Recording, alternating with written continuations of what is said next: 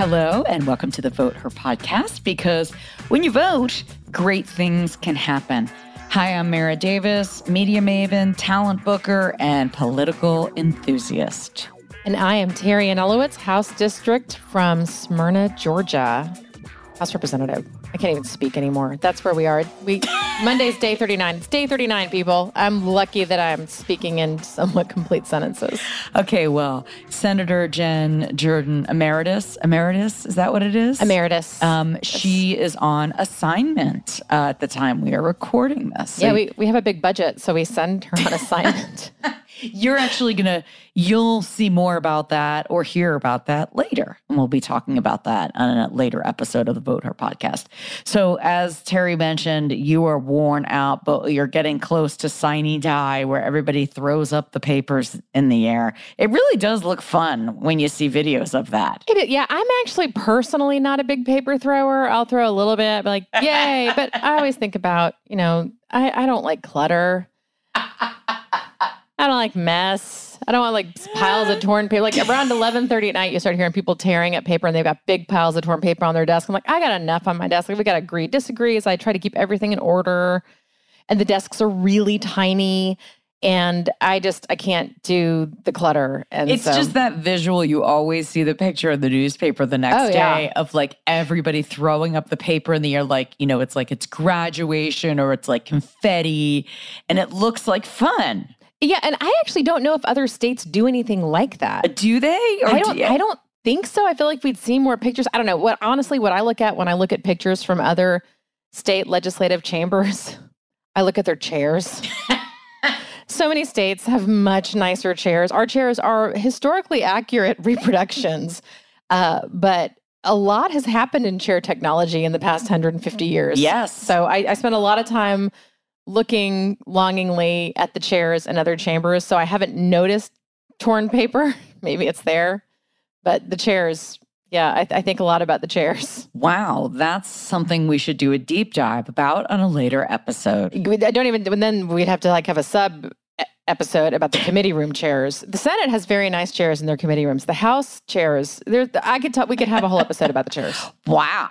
Yeah. This is intense. I like this look under the gold dome, the chair version. I think you ought to get a story on this. Let's call Donna Lowry. I mean, they have to update those chairs, right? Because after a while, they're not the same chairs from 10 years ago, 20 years ago. How often? They're 100% the same chairs from 10 or 20 years ago. So, but eventually there has to be a replacement, like a wheel falls off or a butt indentation. You can't even, if you want to adjust the height in your chair, you have to flip it over and twirl it like you're unscrewing I'm demonstrating this, but it's like an old fashioned piano bench. If you grew up in a house or your granny had your Mima had a piano bench and you would spin around so much and then all of a sudden the lid to the bench would just come off. Wow. They're that. Oh, isn't there? Well, we are really taking a deep dive already. Deep cut here. Yeah. All right. Let's move on to what's going on with rural hospitals,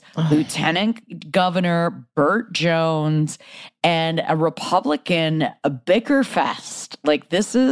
You're getting down to the wire. Explain what's going on and what do you think? We are down to the wire, and the issues that are causing the most conflict at the Capitol right now, especially because Senate Bill 140, which we're going to be talking about in a bit, since that was signed by the governor yesterday, now the issues are the super controversial ones between Republicans and Democrats also, but it's the Republicans who are duking this out. And it's between the House and the Senate chamber, but it's also between factions of Republicans. So you have a couple of issues. And one of the big ones happening here has to do with CON, or Certificate of Need. This is like tort reform. It's something that comes up every single year at the Capitol. There's a lot of talk about it, but really not a lot has been done. And Certificate of Need is something that a hospital, in order to open up a hospital, you have to have a certificate of need, basically certifying that there's a need for that hospital. You're not going to be poaching patients from another hospital that could then force the hospital to potentially close, that,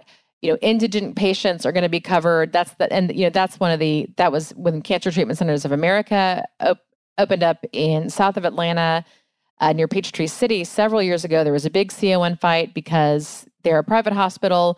They don't take Medicaid patients. So a lot of the other hospitals in the area were worried that now they were going to be stuck with all of the patients who were only on Medicaid, and patients with insurance were all going to go to cancer treatment centers. It's an issue that always causes a lot of consternation. And right now, the CON issue has to do specifically with the fact that the lieutenant governor's dad owns some land that apparently he wants to put a hospital on, but this hospital would need a CON, and I don't think it would be able to get the CON. And so maybe just do away with the whole CON thing so that your dad can put a hospital on his land. It seems very shady because I think the way it's being framed, Terry, and tell me if I'm reading the tea leaves here, where it does seem, listen, anytime you've got someone in a position of power and they want to do their thing on their family's land and they're, the lieutenant governor, you're already like, okay, shady. But then on the other hand, they're spinning it like, well, this hospital is needed in this area and it's a good thing for the community. And we're like blessing Butts County with this. So is it somewhere in the middle or, where are we? It's unusual I feel like it's unusual to see something this blatant. Well, we want a hospital. My dad happens to own that land. There's no doubt that we need more hospitals in rural Georgia, but because we know that these resources are finite, we got to, part of, I think, the intent of the CON process, which I'm not saying is without flaw, but part of that process is saying, is this going to be the most effective place? Will we make sure we're having the most reach, or is it just because you want to sell the land to this company that wants to put a hospital there? So it's normally, I feel like I see the youths talking a lot about Nepo babies. Yeah. I mean, it's just, well, listen, to me, Lieutenant Governor Burt Jones will always be a fake elector. And, he can make a campaign ad about rescue dogs, but we still, I don't forget that he tried to overturn a free and fair election. So that leads to a theory that I have had percolating in my brain. All right, let's hear it. For a day or so. And you've got this hospital thing and this CON thing. This was not an issue that came up at the beginning of the session. It's not like truck weights where it's been like this. It was a slow burn to what has intensified with the Senate basically neutering the version of the bill that passed that House. It's not like that where we knew this was coming and where there's been hours and hours and hours and hours of hearings over the course of the entire 40 legislative days. This is something that has really propelled itself into urgency the past week, the last week of session. So wait, did they just sneak it in? Like, we got to get this in last minute? I don't know if it was necessarily snuck in. They're like, this is what we're going to do. And it happens to be happening at the last minute. And it happens to be when the Senate is also, the Senate Republicans, to be specific, are being very difficult about the mental health bill that is very important to the Republican Speaker of the House and really important to everyone in the House. It passed almost unanimously from the House. It's something that we all recognize in the House is a very important thing to do to continue making progress and chipping away at how we address mental and behavioral and addiction health issues in Georgia. So there is now this hospital thing and the CON, and it is very blatant. And one of the things I'm wondering, something else happened too with the truck weights bill. Somebody said to me last week, yeah, did you hear that petroleum trucks got put into the truck weights bill? I was like, as a matter of fact, I haven't, but that is super interesting considering that Burt Jones's father and their fortune comes in large part from oil, this petroleum company. And it's not an oil company like Shell or like, BP.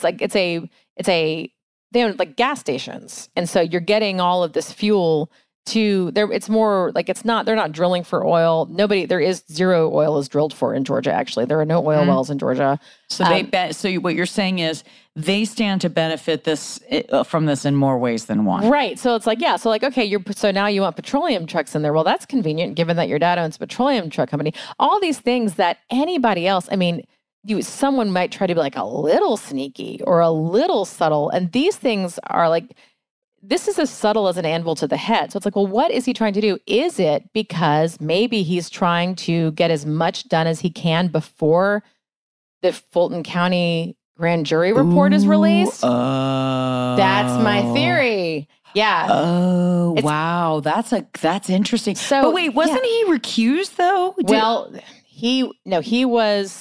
He didn't have to be called himself. He couldn't be subpoenaed himself. But we've known from the beginning, we talked about this from Tamar on the show when we talked to Tamar, anything that anybody else said about Burt Jones is perfectly admissible. Wow, that's interesting. And well, that's interesting. Well, listen, I don't trust that guy. I'm sorry. So, so that's just my theory. It's it's also like, and I'm sure maybe, because I've heard a lot of people say nice things about him, that he's a nice, affable guy. But listen. Oh, that's absolutely true. But at the same time, it's like, dude, you know better. You were in the cult and then you got elected lieutenant governor. And now look, we all know in politics, there's shady deals going on behind closed doors, Republican and Democrat. Right. Okay. We know this, but there's something a lot more sinister, I think, here, that something in the milk ain't clean. Well, and the other part of this is that the governor is not usually super, super directly involved in the legislative process, except for when he is. Like when he came down to the House chamber on the last day of session last year and was like, by the way, we got to protect our youth sports. And so then it's just... Yeah, we got it. But he is very involved in this because meanwhile, the state of Georgia has been negotiating. There are only a few medical schools in Georgia. There is Mercer, there's Morehouse, there's Emory, and the only state public medical school is Augusta and Medical College of Georgia at Augusta University. And there's something there with Wellstar. With Wellstar. Right. So they are, and it's been in the news the past couple of days that the state had previously made overtures to both Northside and to Piedmont, I believe. I believe it was Northside and Piedmont to say, well, you guys, are y'all interested in coming in and taking over because there's a health system. It's not, they wouldn't be taking over the medical school. MCG would still be part of the Georgia University system. But this would be the health center that is, like the Medical College of Georgia, the Augusta Regional, I can't remember the specific name of that, but it would be the medical center affiliated with the university where these people learn how to be doctors and where you have this. It's actually a great hospital by all accounts. So you've got those negotiations happening. And that's a really important thing to the governor. And we know that, especially now, knowing that they had previously made overtures to Piedmont and Northside, who both demurred from taking this on. So Wellstar wants to do this. Well, meanwhile, a lot of people at the Capitol from both this is like a telenovela at this point. Yeah. A lot of people from the Capitol on both parties are upset with Wellstar because they closed Atlanta Medical Center very abruptly. Yes. And that upset, again, a ton of people. So sometimes when you upset someone at the Capitol and that person you upset has a lot of power, there might be legislation that is specifically targeting you. And that happened here. Meanwhile, there was a bill that could take away Wellstar's, well, it would take away the tax-exempt status of any health system that closed a hospital. Well, of course, everybody knew that meant Wellstar.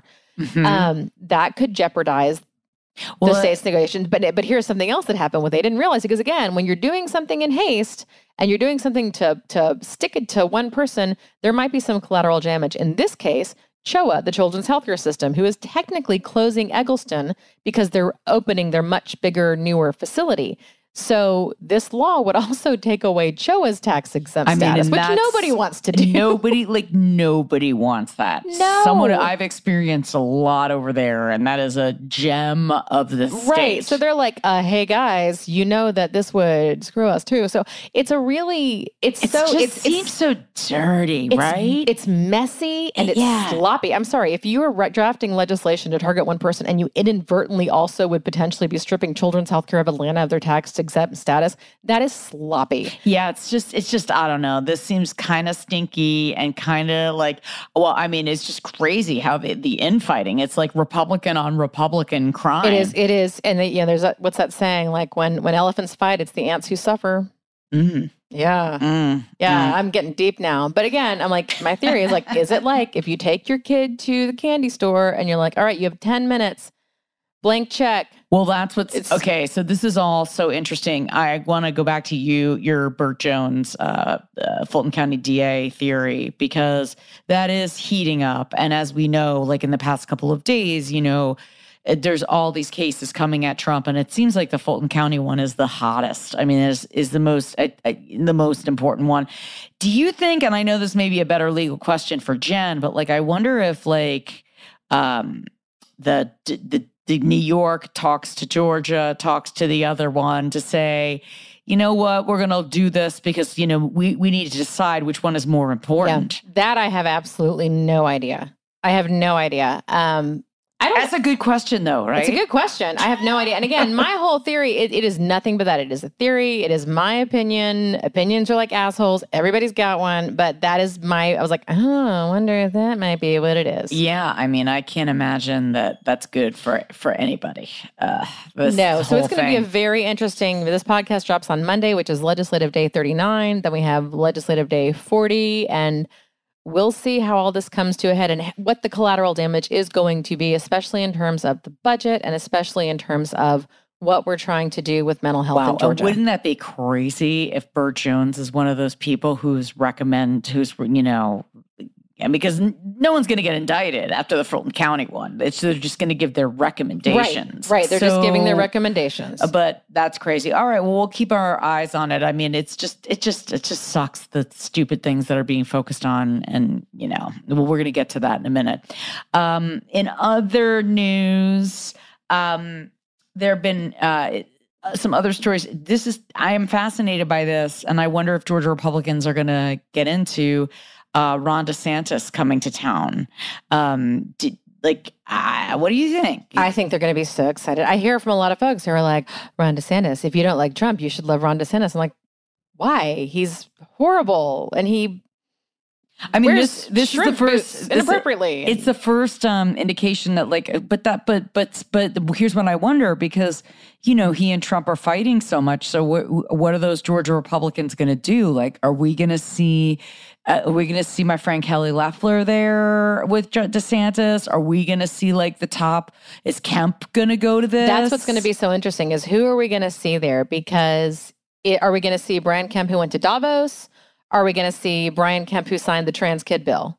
Yeah. Like that, which Brian Kemp are we going to see? Because this is a state, again, we've got a Republican governor and we've got 2 Democratic senators. And the message I feel like if there was a takeaway from that, it's that Georgians are a little bit more towards the middle. They don't really like the extremes. And we had extreme, like from the Senate races especially, that was a case of extrems. I mean, Raphael Warnock and Herschel Walker. And where is Herschel Walker? Right, and Warnock's not extreme, but Walker is extreme. So when I'm saying Georgia voters tend, I feel like, to prefer candidates who they do not view, whether or not the candidate even is extreme, it's the candidate they don't seem to want the candidate who they view as being extreme. And a lot of people viewed Brian Kemp and Raphael Warnock as the less extreme candidates. That's right. And DeSantis is totally extreme. Yeah. This is, and we all know about all the book banning and all the don't say gay and all of that. But this is the one we wanted to address before we get to our guests, because Florida bill, this is a headline, ban talk of menstrual cycles in elementary schools. And you found this clip, so let's play this now. Does this bill prohibit conversations about menstrual cycles? Because we know that typically the ages is between 10 and 15. So if little girls experience their menstrual cycle in 5th grade or 4th grade, will that prohibit conversations from them since they are in a grade lower than 6th grade? You're recognized. Thank you, Madam Chair. It would. He's like, yeah, it would. Okay, that's exactly what it would do. Ashley Grant from Florida. That is just amazing to me, because I don't think he would. So it's like, are they saying that if you're a little girl and you're in 4th grade and you get your period and you're bleeding in your pants at school, and listen, I like to talk about this because it's happened to everybody, especially when you're young. So you're not going to be able to talk about it to your teacher. Yeah, or can you talk about it with the school nurse? And that's the thing, it's these bills, and again, this is a bill in Florida that's hopefully not going anywhere, but it is concerning that it did get to the point where it received a hearing. Yeah, it's pretty crazy. That's the thing. Anybody can drop all kinds of crazy bills, and we've had all kinds of bills in Georgia that go way beyond any of the stuff that's even we've seen in committee or on the floor, but they don't get a committee hearing. The fact that bill in Florida even got a committee hearing is very concerning. I mean, it's between that and wanting to the statue of David, and there's a story in the Washington Post about it's been there for hundreds of years, and we're upset about seeing a penis. I mean, you got to be kidding me. I don't understand parents that are so uptight about this. Do they not know the parts of the body? Well, and what's so fascinating is with everything we know now about how to protect your children from sexual predators and how to keep your children safe from sexual abuse, because we also know that if your child's going to be sexually abused, it's not going to be by some stranger who kidnaps them from a Walmart or a Target. It's almost always somebody the parent knows. And if you want your child to be able to arm themselves against that, not literally, of course, but it's really like every expert in these areas agree that you have to make sure your kids know accurate terminology, like your child needs to have the vocabulary they need to, one, know what, good touch, bad touch, but also to know, like, if they're, you don't want your kid to say, well, someone touched my hoo-hoo, and the person they're talking to is like, I have no idea what you're talking about. It's just, I can't even believe that things are getting so out of control that it's like you can't even talk about your menstrual cycle. I mean, it's just, we are in a really, really crazy time. Yeah, it's this weird buttoned up, puritanical, evangelical. It's very bizarre. I don't understand it, and I don't understand how any parent thinks it benefits their child to not talk about the normal things. Periods are a normal thing. Yeah, boys and girls should know about periods because, like, I don't know, like my son knows all about periods and all those things because, one, he is a straight guy who's gonna, has a girlfriend, who's gonna marry one day. You need to know those things. And two, you just need to know those things. Well, it's just like basic health. I mean, it's like, this isn't like anything provocative here. It's just, it's really not mysterious. Like, it's so crazy. Yeah. And yet all of these kids are seeing everything on TikTok anyway, which I wanted to ask you about that because there's been so much TikTok in the news and there was the hearings about it. And now the state of Utah is like, the governor has intervened and they're going to have limits on, like on the one hand, I understand limiting social media for kids because I see the peril in it and what it's done as far as body image or this, that, the other thing. But on the other hand, I'm like, have you guys met kids? I will say I don't have TikTok on my phone and my kids don't have TikTok on their phones. Come on, Terry. They don't? No. But maybe did they have it and they're not telling you? No, I have to approve all the apps. Like I have the thing. I can Bark, but it's like there's one app like ID. Right, but you don't think that they're seeing videos? Oh, I'm sure they're seeing videos elsewhere. Like people, oh yeah, for sure. But no, but I'm saying they don't have to. And the reason we don't have TikTok on our phones is not because like I don't want them to watch TikTok videos. It's because I actually have questions. I have pause personally about how TikTok is engineered. George Chidi wrote very well about it a couple years ago, and I was like, I'm not down with having this app on my phone. And also like ByteDance, that company, they treat super sketchy. But it's also, I think you are a hovering parent, and but most parents, and I don't mean that in a bad way. I'm not a Life 360 mom. Let's be clear. But I'm just saying, where's the line of the invasion of privacy or the First Amendment or the parental rights? Or parental rights. It's just, I don't know. It just seems like some of this stuff that is spoken about when they're referring to kids, it sounds like that from parents that don't have actual kids who are not in the mix of what's going on. It reminds me a lot of Satanic Panic. Right, or like video games are causing problems, or like, I saw a great quote today about video games, like people like who play them, like they don't go out, like they're not doing anything. Right. But it's, again, crazy laws, crazy times. And a tremendous waste of time. Tremendous, which brings us to our next guest. Our guest today is Jeff Graham, who's the executive director from Georgia Equality, and they work to advance fairness, safety, and opportunity for the LGBTQ plus community. And obviously with SB 140 that has been on our minds, we wanted to talk to Jeff because he has been an absolute leader for this cause and for this group for decades. And we are so thrilled to have you on the Vote Her podcast. Hi, Jeff. Hey, Mara. It's great to be here. So the first thing I want to talk to you about is this now a law, SB 140, that was signed by Governor Kemp. And maybe you can explain from your perspective about what this means. Yeah. So, first of all, it is just absolutely heartbreaking that this legislation has been signed into a law, and through the entire process, it was rushed. There was limited testimony. While unfortunately that is not all that uncommon here in Georgia, in this instance, it was very traumatic to a lot of the families, a lot of the youth that will be directly impacted by this bill, because it allowed for mistruth, misinformation, and outright lies about what gender-affirming care is and does, and who transgender kids are, who they aspire to be, and the importance that a loving parent and a supportive medical community mean to the lives of young people. And so, unfortunately, that story was not able to be told and truly able to be presented in either chamber as this bill worked its way through. So I just wanted to say that first and foremost. But the bill itself, that is now a law, provides restrictions on two types of gender-affirming care, both of which occur in older adolescents. So the first one is surgeries.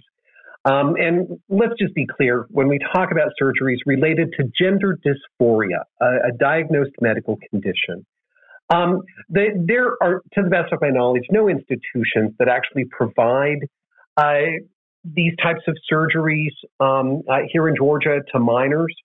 And in the instances where they might happen, they are extremely rare, and there are strong medical necessity reasons for them to take place.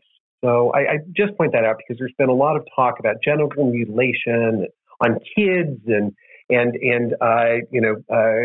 surgeries with children, and that's just one of the outright lies and misstatements.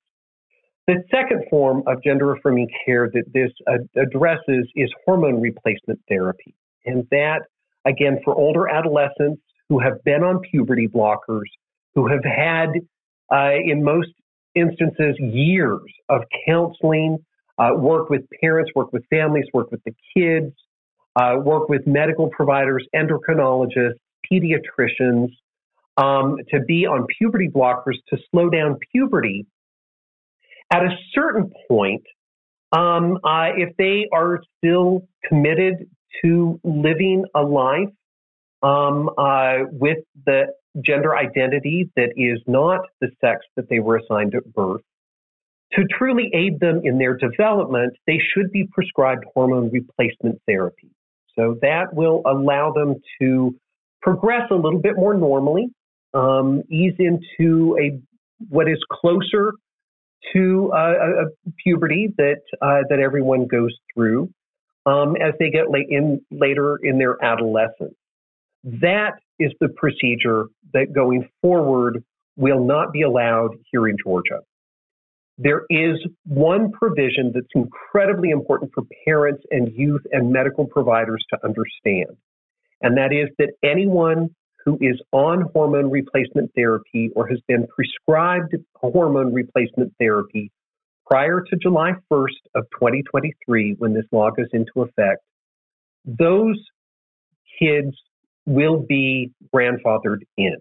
So as much as I am heartbroken about this bill, I do think that part is important for people to understand, that the adolescents that are already on hormone replacement therapy will be grandfathered in.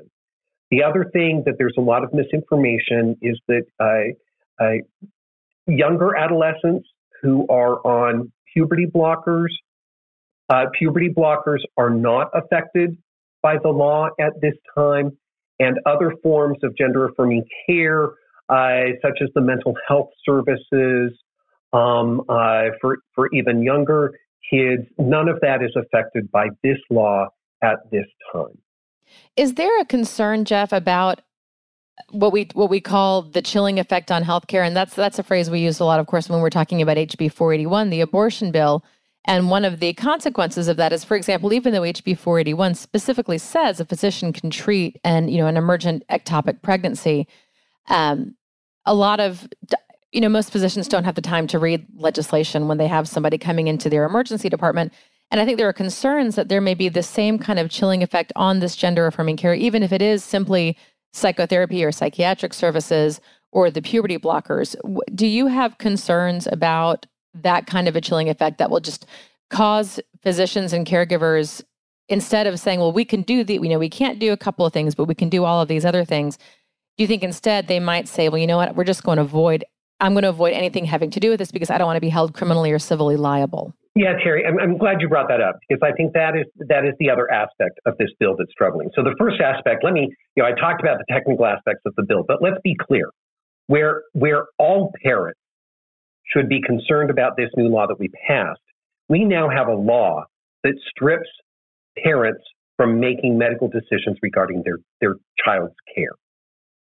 In this instance, it's gender dysphoria, but that should be of concern to everyone that the legislature just took away your right as a parent to make medical decisions for your child. And it is setting a dangerous precedent that folks should be concerned about. The chilling effect on the medical community is something that, yes, we are incredibly concerned about. We are concerned about for the reasons that you just mentioned, that there may be a reluctance to provide gender-affirming care. There may be a reluctance to prescribe children with puberty blockers if there is not a clear path forward on how to get them hormone replacement therapy in the future. So already this bill will likely have a negative impact on the willingness of healthcare providers to follow evidence-based, agreed upon standards of medical care that are backed up by all major medical associations. So again, a lot of folks see this as kind of something new and different. And while it is an emerging area of science and medicine, it is monitored, it is evaluated, it is closely looked at by medical associations in this country and around the world. So we're very concerned that it's going to have a chilling effect on providers' willingness to provide this care. But another important point that you mentioned is that language was stripped out at the last minute that provided some level of protection to medical providers that were doing this care.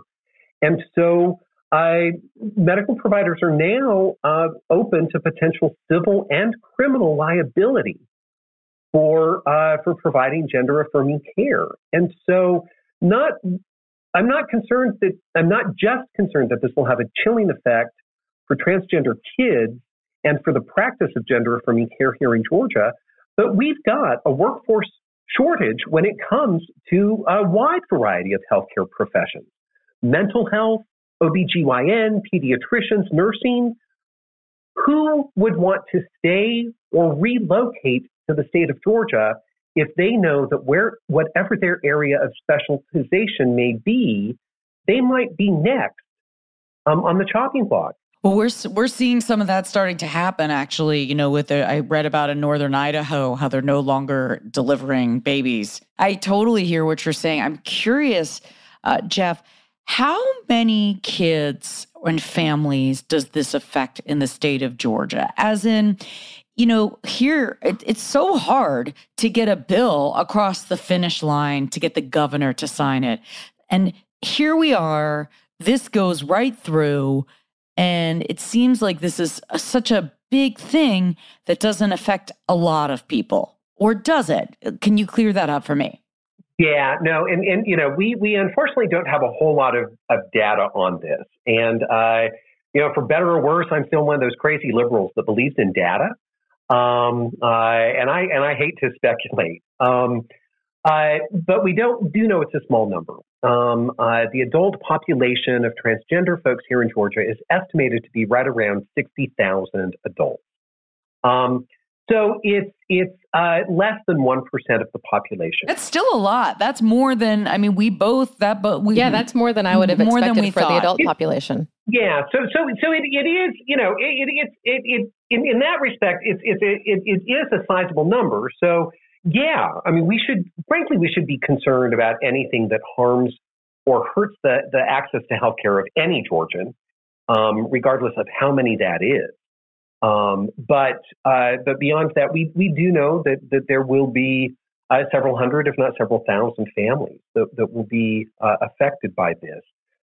But then in the grand scheme of things, is this actually the sort of issue that requires emergency action during the legislative session? Especially a legislative session that we had all been promised would focus on quote unquote kitchen table issues. Right. We've still got a lot of issues around school funding. We've still got a lot of issues around reforming our mental health care system. We've still got a lot of issues of, teacher pay and what will we do if the economy does slow down again? And how do we make sure that there is equitable distribution of resources between urban and rural parts of the state? I mean, these are big, big challenges. And it's hard for you as legislators to get to those big challenges if these social issues that really are there to just throw red meat to some voters that care about this, that should be of concern to everyone, that it takes away from the important work that needs to take place here in Georgia. And Georgia, while it's still Republican controlled, we are much more of a purplish state. And especially in the House, the margins between the Democrats and the Republicans, as you are well aware, Terry, it grows closer all the time. And so while it's a good thing that we are moving more towards some bipartisanship, when we can have bipartisan legislation such as the mental health care bill that came out last year and the work that's continuing this year, that benefits all Georgians. And I wish that we could spend more time on that and less time on these issues that actually demonize already marginalized communities and populations. Yeah, I really view Senate Bill 140, the bill we're talking about, as a group of Republicans choosing to punch down at a very vulnerable group of families and children because they are looking for a reason to keep their base riled up. I really feel like that is very much what a lot of this is about, because they're not getting folks riled up about the abortion issue anymore. There's a faction of folks who thinks that the state needs to go even further than it already has.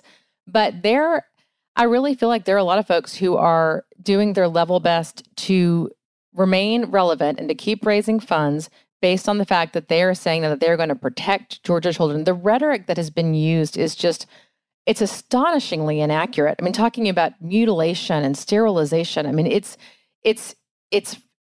like nothing I've ever seen before, and it's difficult to inject rational thought and facts and data. And I'm like you've got to have data. And I also think that you can't have data without narrative, and you can't have narrative without data. And to try to present that and just to be cut off with, well, you're trying to sterilize and mutilate children, like, it's a very frustrating conversation. And it is a conversation that, you're exactly right, has taken a tremendous amount of time and energy and attention from lawmakers, attention from the advocacy community. And as a result of that, we're now in the final 2 days of the legislative session trying to figure out what we're going to do with mental health, because the House has done, I think, a lot of work. Speaking of data, we're trying to really use a lot of data to figure out how we can more effectively deliver mental health services in Georgia. The Senate has now gutted that. We're still talking about truck weights. We're still talking about hospitals and rural healthcare, but we're not actually accomplishing anything that we've been saying we want to accomplish. But we've been able to get the governor to sign a bill that would ban certain kinds of gender-affirming care. It's baffling, and it's very disappointing. Yes, it is, and it should be troubling. It should be troubling to everyone, and I'm glad you point that out, because I think that those beyond just those of us who care about transgender kids, the fact that these sorts of issues continue to take so much time and attention here in Georgia should be troubling to everyone. And in fact, we did release a poll last week, the same day that the House floor voted on this, that when we put it out to likely voters in 2024, did they support or oppose legislation that would strip parents of the ability to make medical decisions for their children, including transgender children? And that's exactly what this bill is about. 66% of Georgia voters said no. They opposed that. The vast majority of them strongly opposed that. 59% of Republican voters opposed that. Well, because they're carrying on about parents' rights and it's just so. I want to know, and I asked this last week, and this continues to frustrate me because I have been an avid supporter of the Gay Pride Parade. I've been on a float myself, and I'm always excited when I see big corporations there like MailChimp and Home Depot and Warner Media and you name it, Coca-Cola. They're all just, beating their chests with their rainbow flag. And I have not seen any corporate advocacy for this, speaking out. What's your take on this? And are you lobbying these corporations? We do. We work with them all the time. I do believe that there was lobbying efforts that did take place behind the scenes that may not have been as big in public. Frankly, you did not see a whole lot of public activity from the Medical Association of Georgia. From the larger medical institutions here in Georgia as well. I honestly believe that they were involved with this. I cannot speak to what they did or their rationale for not being a bit more public with this. I think it's unfortunate. It's disappointing. I don't know if it changed things or not. We have seen this. There's been over 400 anti-LGBTQ bills introduced around the country. I believe I saw a statistic earlier today that just within the last 48 hours, a number of bills similar to Senate Bill 140 have been signed into law. It's crazy. I mean, look, you're not going to pray the gay away. I mean, people are going, so it's just, well, what can we do? How can we encourage our listeners to be activists for this? Because, my biggest worry is if you are trans, I just know from my friends that are gay or go places, and I feel like there is just such a bigger target on their back. And now if you're trans, forget it. It's just how do we fight harder? How do we get this to more people understand what's really happening here? Yeah, so certainly, if you are a parent or know of a parent of a transgender child, I would encourage them to be involved with organizations like PFLAG or Transparent USA. These are two national organizations with really strong, good Georgia affiliates. Even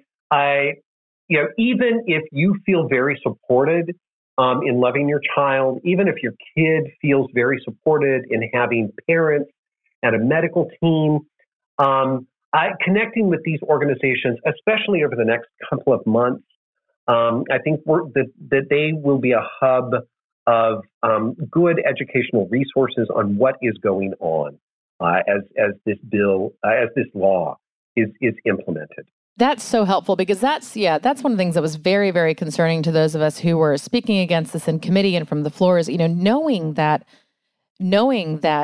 trans children or, children who are trying to figure out their gender identity and sometimes maybe their sexual identity, but they're watching this and they know that they're being spoken about in that way. It's so concerning. Even the kids who I know personally, who I know have the most supportive families, who I know have every resource available to them as far as their mental and emotional health is concerned. It's still got to be tremendously awful to know that you're being spoken about by people who have never even met you, never even met your family, who I don't know if erasure is the right term, but just there's no dignity in being spoken about that way, no matter how supportive and loved you are. Yeah, and to try to address some of that, Georgia Equality and the national organization, the Trevor Project.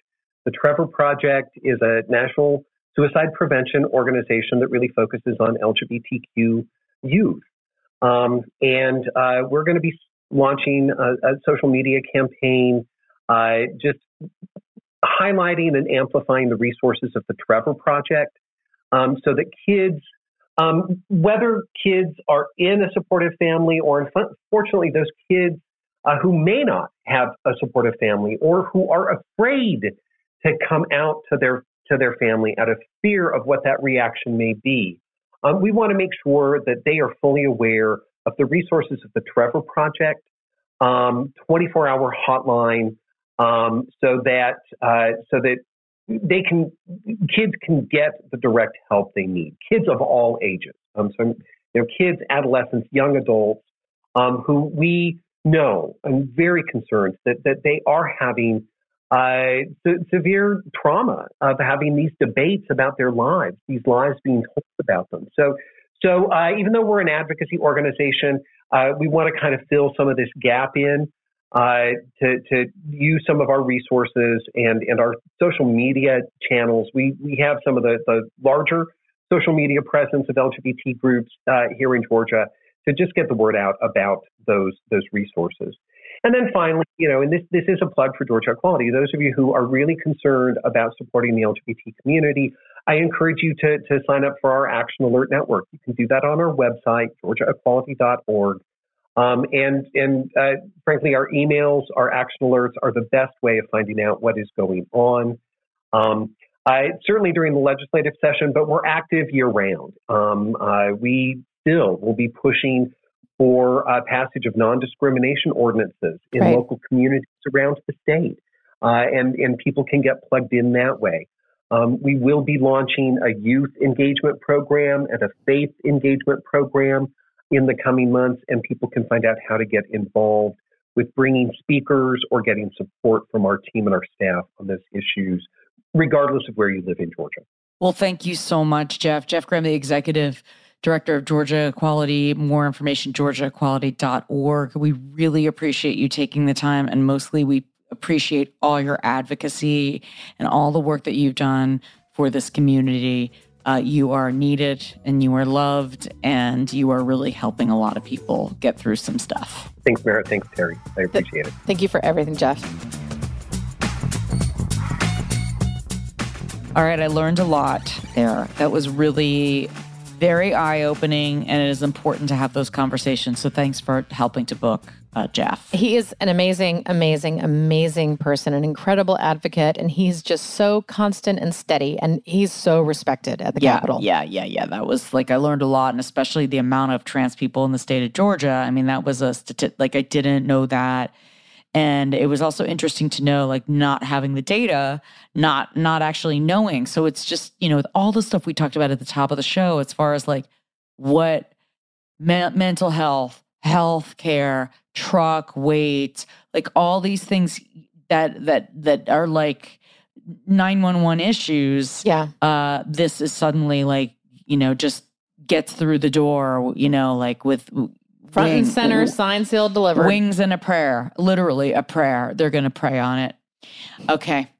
The one good thing, we do not pray in the Public Health Committee before we have meetings, which is good, because at least we don't have to ask the Lord to bless the garbage. I just find that we also do very good work in that committee, but then we have bills like this. And it's I'm glad we at least didn't have to pray about this before I don't know. I don't understand how pretty much everybody, the person that sponsored that bill, I looked up his bio, and it's in the bio, Christian, conservative, patriot. And I hate to say that. It's I feel like they're an insult to the people who are true Christians, because that's about loving each other and.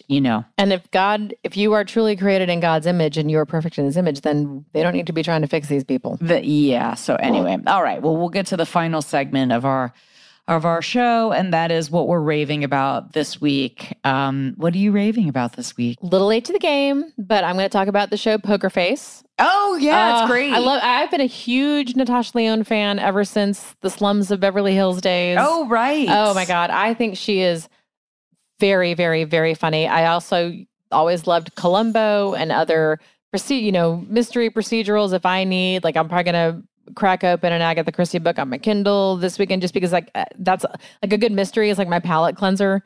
Wow. And I Poker Face is so fun and it is fun. It's so well cast. Very, very, very the cameos are a riot. Chloe Sevigny as a has-been metal singer. It's really good. Yes, I've only seen the first one. That is on the Peacock Network for Yes, everybody it is on Peacock. to watch. It's And I excellent. love her. I love her. I loved her on Orange is the New Black, which was great. You watched Orange is the New I Black? did not watch Orange is the New Black. I tried. I also have not. I tried watching Succession. Because I know a lot of people love that show, and the final season is starting. And I watched a couple episodes. I was like, I don't like any of these people. I'm not going to give them any more of my time. You have to really stick with it. I am very excited for that. And that was one of my things I'm raving about this week, but everybody is. So I'm going to rave about the show Daisy Jones and the Six. Oh, yes. That's on my list. And the book is on my list. No, the book is on my list too. So I didn't read the book, and I wish I did. I'm mad that I didn't read it because I always like to read a book, and then when they make a show, I always feel like I'm smarter than you because I read the book. Oh, that's so obnoxious. But you do that too. Like if you listen, you've read like every book, and then it's always you feel better. Like, oh yeah, I read the book. I like reading the book, but I also like the book and the adaptation are two very different things. Totally. Like Station 11, perfect example of that. I didn't read that book, but watched the show. Yeah, I read the book when it came out. Absolutely loved the book. The show, absolutely loved the show. The show is not true to the book. It's okay because it's still a really good show. Yeah, I didn't love that show. How about that? I did not love it. I thought it was okay. There was one episode where at the end I did cry. I had a good cry. So if you're in the mood for like apocalyptic series, that's a good one. I like The Leftovers. That's totally different than the book too, but also really good. Yeah, and indifferent, and it's okay. You can be based on a book. Handmaid's Tale. Although I'm not that. I've tried watching this current season of The Handmaid's Tale, and I'm not. You gotta stick. Oh, that's I know. That's my favorite. We're about halfway through. I gotta stick with it, but. Yeah, stick with it. I will. Ted Lasso's back. Yeah, I haven't watched that yet, but right now Daisy Jones and the Six. So as we're recording this, I'm so excited for the final 2 episodes. So if you loved like Almost Famous, okay, it's kind of like that, and the band I think is loosely based on Fleetwood Mac. Oh, that's cool. And it makes me sad that Riley Keough, Lisa Marie's daughter, is the star of it, and she's so good. And I've seen her in a lot of other things. She's an incredible actress.